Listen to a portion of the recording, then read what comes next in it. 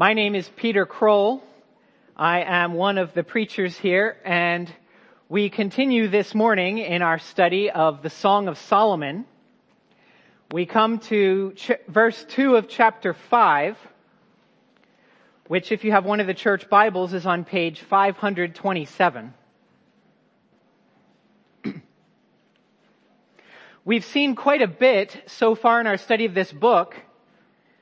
We've seen quite a bit of the delight and the celebration of love and of marital sexuality. We saw the joy of initial attraction. We saw the joy of dating. We saw the joy of marriage and sexual intimacy. We've had the joy all the way through this book. But this book knows, just as much as you and I know, that human relationships have more to them than those seasons when roses are red and violets are blue. Any relationship, and romance is no different, has its share of storm clouds and brambles. So it's important to know how to view conflict when it inevitably arises. What do you do when the person of your dreams turns out to have a nightmarish streak? What about when you fight over things like when to spend money, when to make love, when to try to get pregnant, how often to have people in the home, or how far in advance you must leave home in order to arrive at events on time?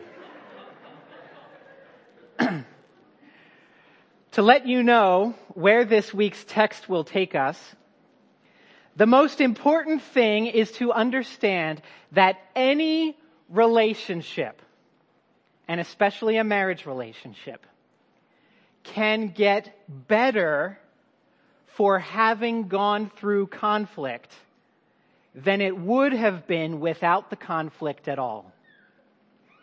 I repeat, any relationship, and especially a marriage, can get better for having gone through conflict.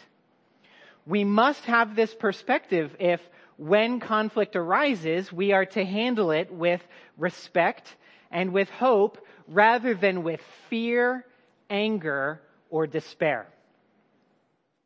To that end, this passage will remind us, as you can see in your outlines in the bulletin, that the honeymoon always comes to an end.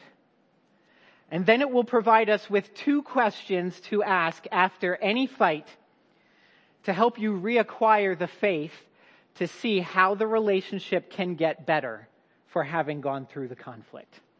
Let me pray for us as we dive into God's Word. Our Father in heaven, Lord, we would be so lost without you, without your direction, without your wisdom, without your rescue.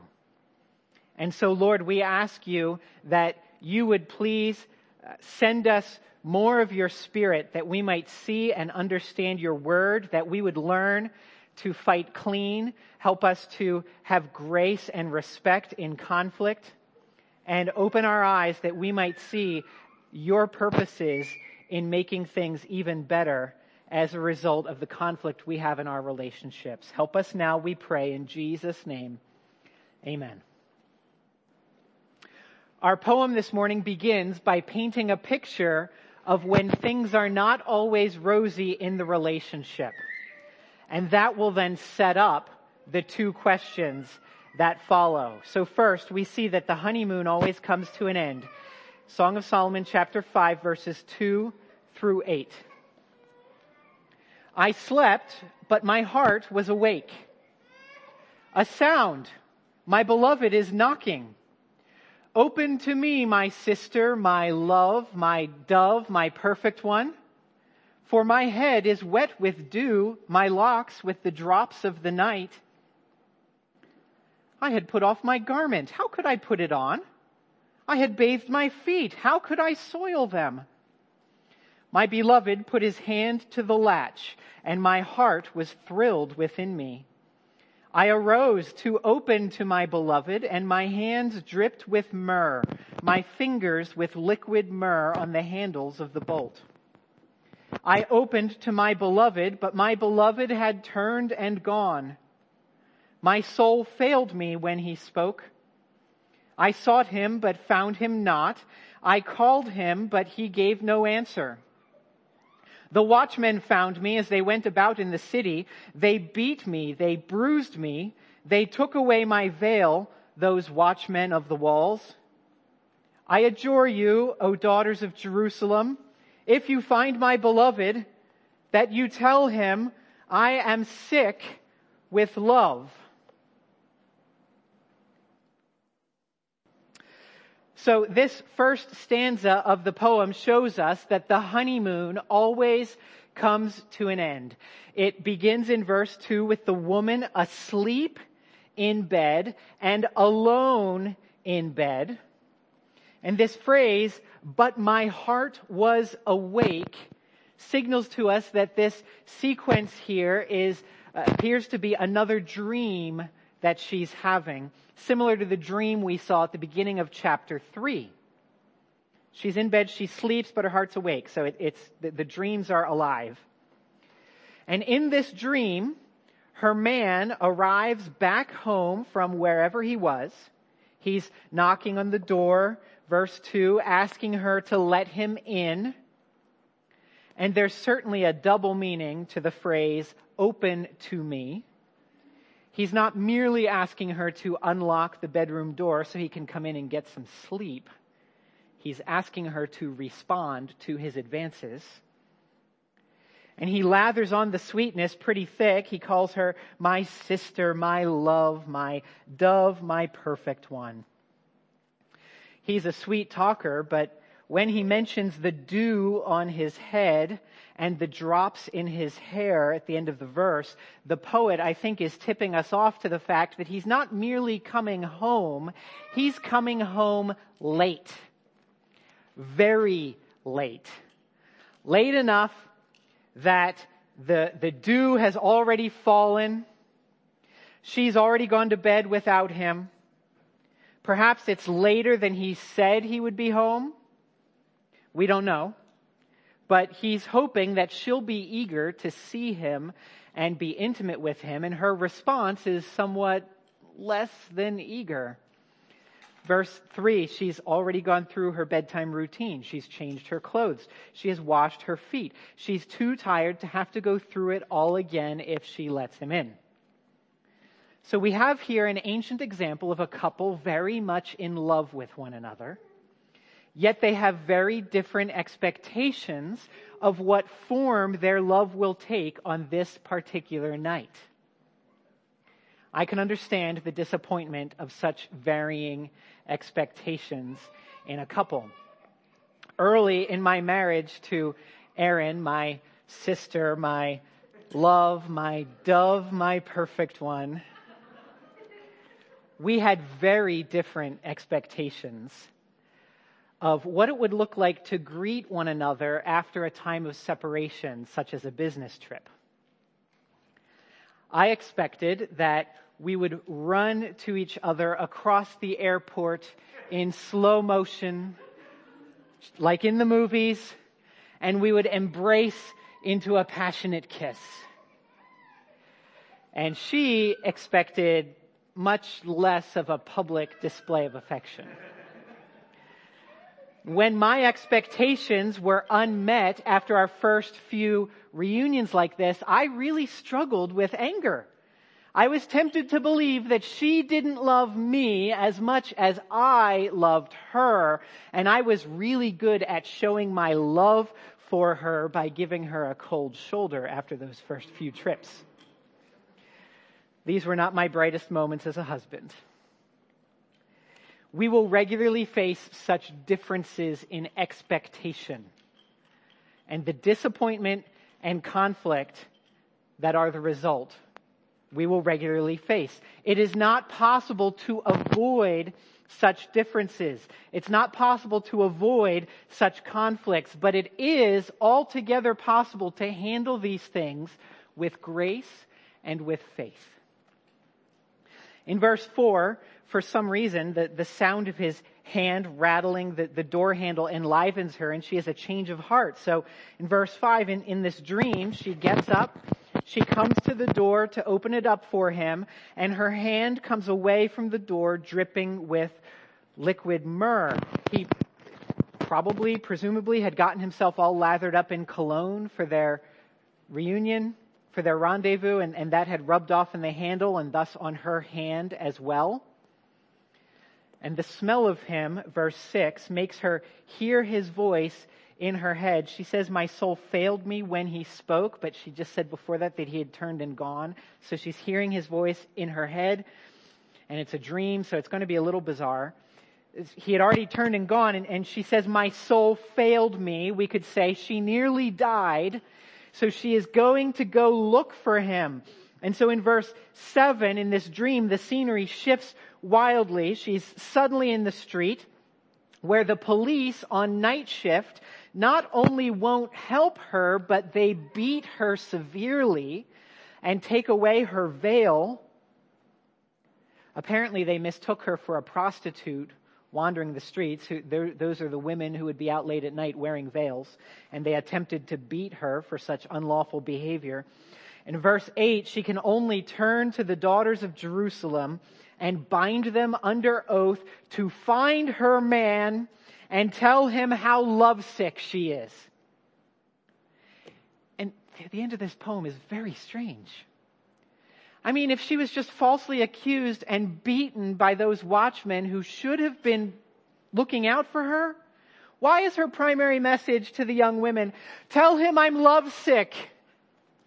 Why doesn't she say, please tell him to come protect me and take me to a doctor? I think we need to keep in mind the setup from verse 2, that she is sleeping, but her heart is awake. This little episode is quite bizarre because it's a dream. It's a dream that turns into a nightmare, highlighting and showing us some of her greatest fears. She has the fear that her marriage won't be as blissful as she had hoped. She has fear that her man will turn around and leave her over something trivial, like their little exchange that night. She has fear that she'll never reunite with him again. She's afraid that she'll go on uncared for and unprotected by all the men whose job it should be to care for her and protect her.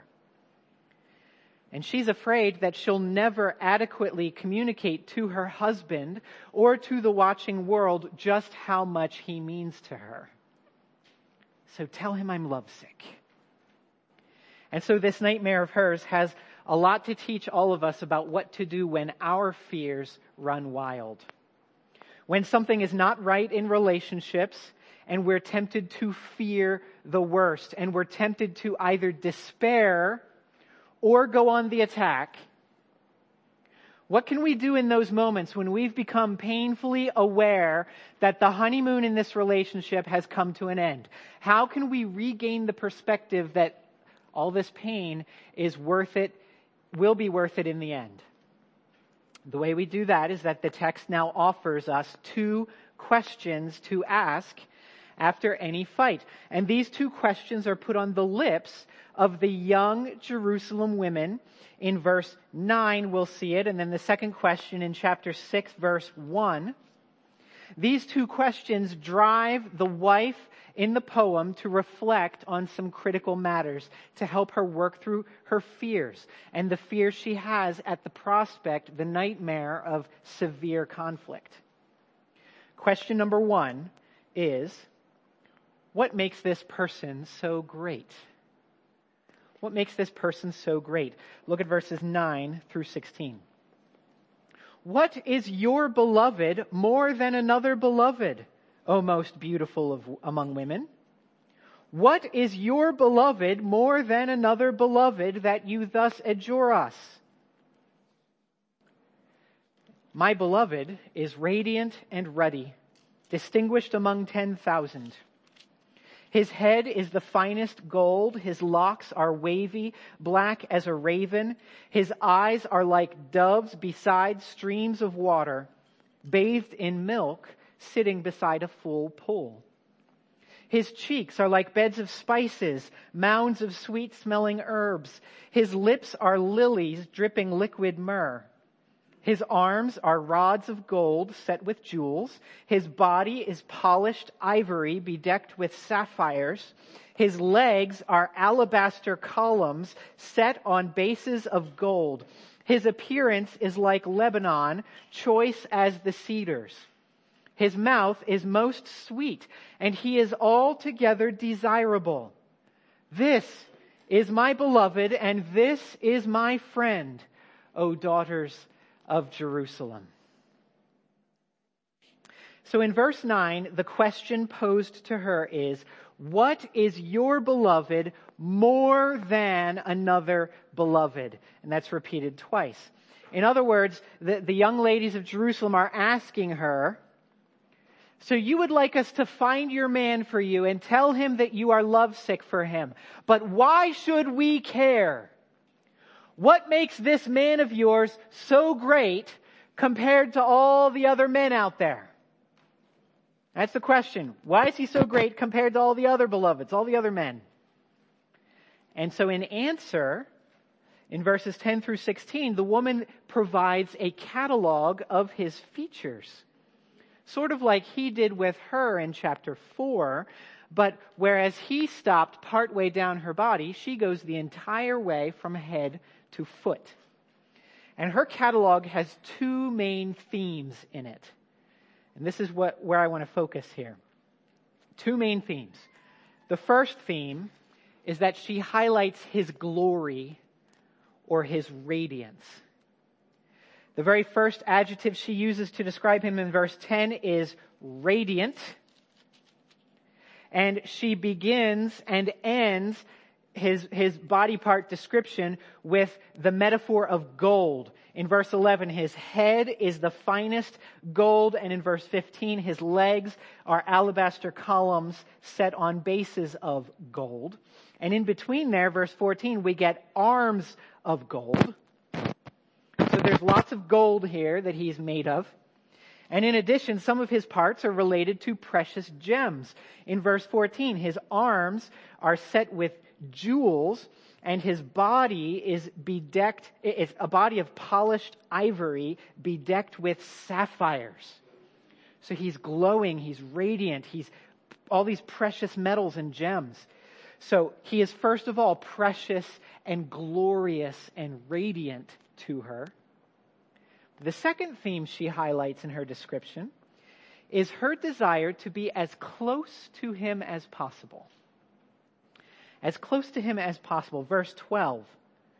She says his eyes are like doves. And we've heard that before. That metaphor has come up a few times in this book already. But now she goes beyond that. These doves are beside streams of water. They are bathed in milk, and they are sitting beside a full pool. In other words, not only are they very, very white, like doves bathed in milk, but they are a sight that she finds refreshing like streams of water and a full pool. In verse 13, his cheeks are like beds of spices. She basically pictures herself nuzzling her nose into his beard where she can get a good whiff of him from very, very close. In verse 13, his lips drip with liquid myrrh. That very potion that previously had dropped onto her hand from the door bolt is now something she wants to get close enough to kiss off his lips so she can taste it. And also in verse 16, his mouth is sweet and he is altogether desirable. So she describes his glory, and she describes how she wants to be as close to him as possible. And all of this is well and good, but her description has a purpose. Remember, she's answering a question. The question was, what makes your man so great? Why is he better than all the other men out there? And so as she describes his features, it's not like she's a witness speaking to a forensic portrait artist so they can draw a picture to recognize him in a lineup and find him on the street for her. That's not what's happening. She's not talking primarily about how he looks. She's talking primarily about what makes him superior to others. This is what he is. That is more than or better than other men as far as she is concerned. And what she has to say is that he is the embodiment of radiant glory and intimate closeness. Put these themes together, along with the specific imagery she uses. Gold, jewels, rods and columns, cedars of Lebanon, a pool of water, spices, and myrrh. And if you're steeped in the Old Testament, you would understand that an ancient Jew reading this description could not help but think of this guy in terms of the temple in Jerusalem. All these metaphors are drawn from the temple. She describes him almost as though he were a statue, but even more like a building with 2 columns that he's standing on, and wood panels overlaid with gold, and ivory steps, a source of light, a basin of water, and fragrant incense. In other words, she's saying that this man is the place where I can experience closeness to glory. Just like the Jerusalem temple was the place where the glory of God dwelt in close proximity to his people. So the answer to this question, what makes your man so great, is not that he's got black hair, rosy cheeks, and bulging biceps. No, the answer is much more like, he is so great because he is like a temple to me. He is a source of intimacy that doesn't exploit me. A source of strength that doesn't crush me. Of proximity that doesn't bore me. Desire that doesn't tire me. And lasting friendship that doesn't belittle or reject me. Verse 16, this is my beloved, and this is my friend, O daughters of Jerusalem. So how does this apply for us today? In chapter 4, we saw that godly marriage was compared to a return to paradise, to the Garden of Eden. Now here in chapter 5, we see that godly marriage is also like a little temple. It is a place where God's glory is reflected in profound closeness and intimacy. Let me give you 2 quick ideas to help you apply this. First, a specific application. Men, aspire to be the kind of man who could be described this way, as a living temple of God's glory. Aspire to be the kind of man who knows how to get close to people, especially to his wife, and a man who provides safety, security, and closeness by honoring and cherishing his beloved and never exploiting her for his own purposes or lusts. That's your specific application. Here's a second, a more general application. After a conflict, make sure to ask yourself this question. What makes this person so great?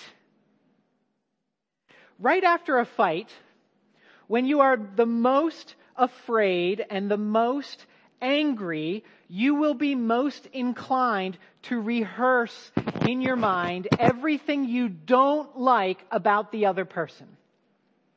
You will be inclined in any relationship to do this, and in any relationship, especially in a marriage, this is deadly.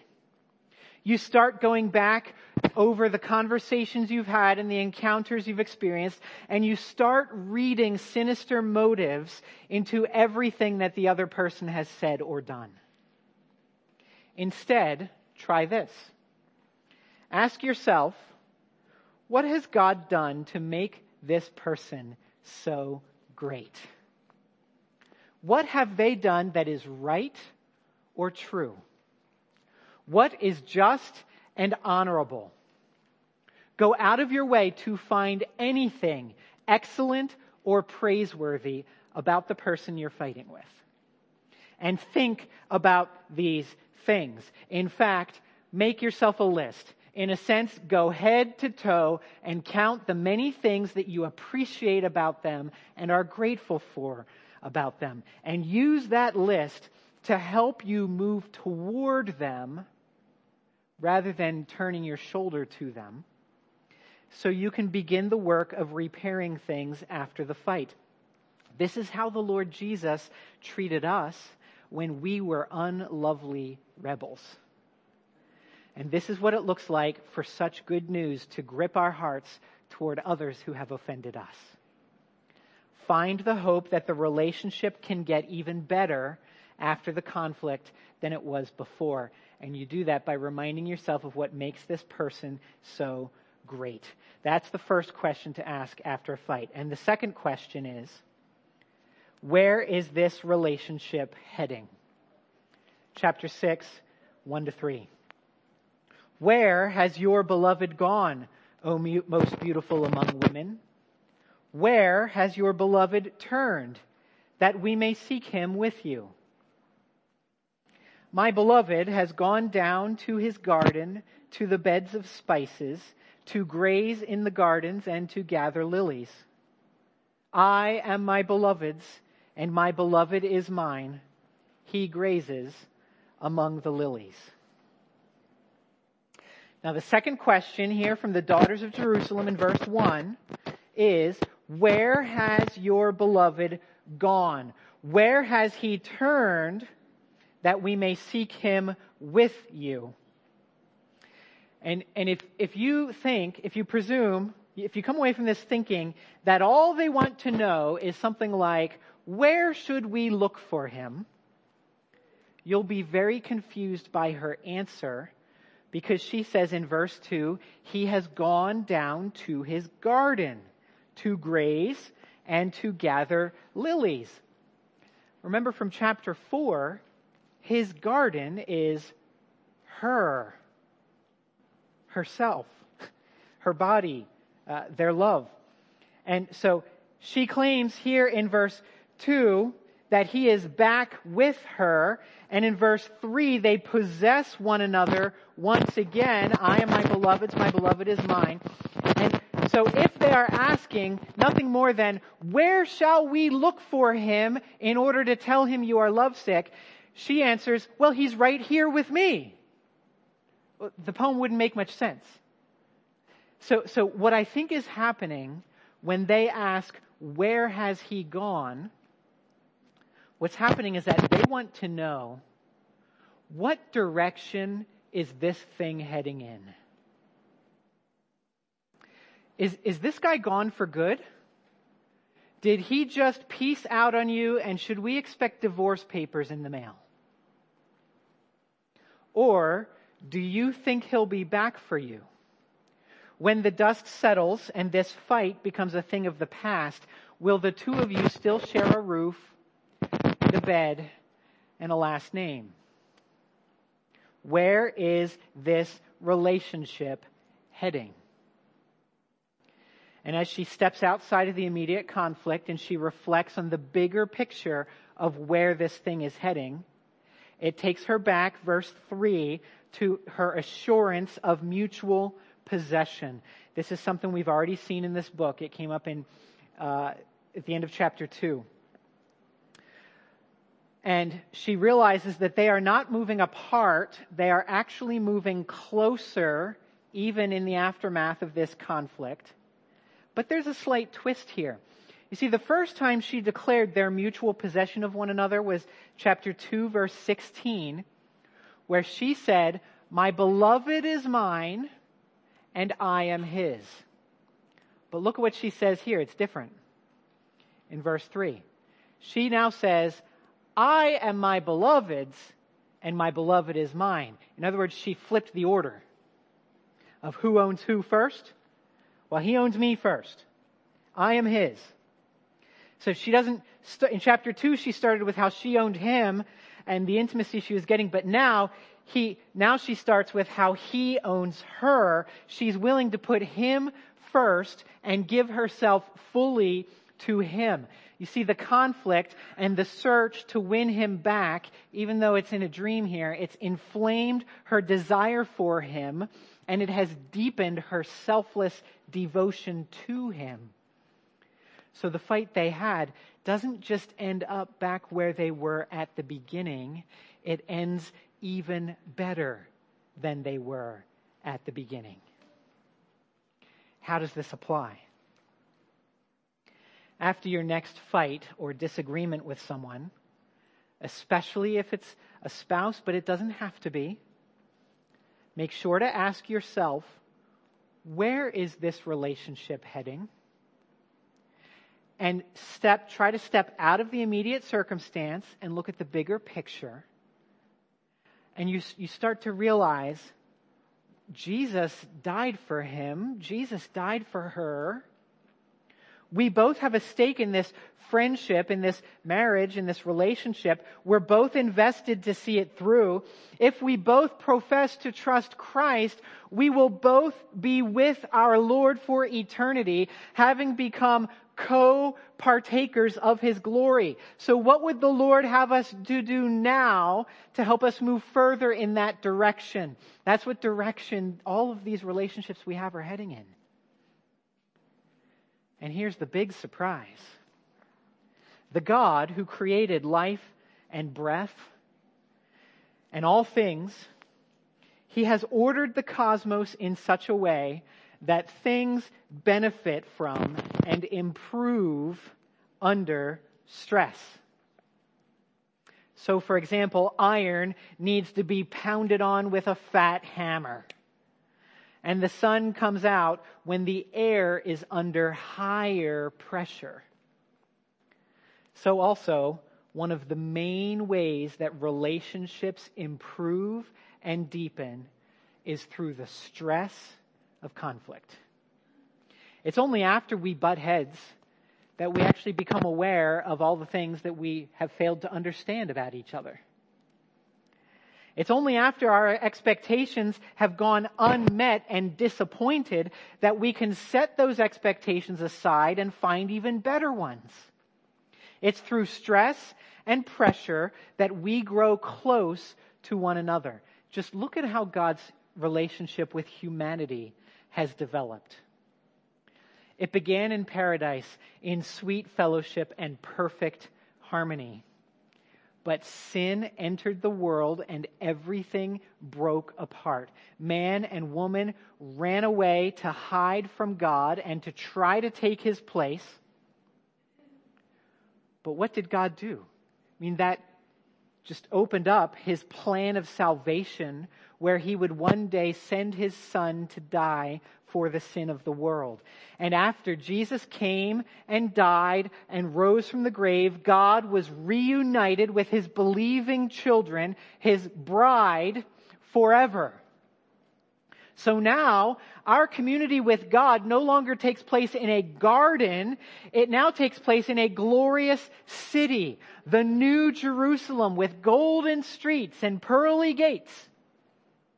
Our redemption in the Lord Jesus puts us into a relationship with God that is even better than it would have been had there been no sin to begin with. God gets even more glory, and the intimacy we have with him is sweeter. Now, I imagine that some of you may have been struggling with the teaching of the Song of Solomon so far. It's been filled with so much joy and glory and sweetness that perhaps you feel unworthy, not ready for this.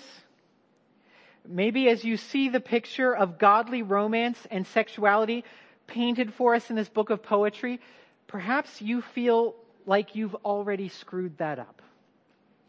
Maybe you lost your virginity out of wedlock, so you don't think you'll ever be viewed as a locked garden by your spouse. Maybe you've been so hurt and confused by the way others have treated you that you're not sure you could ever be naked and unashamed with another person.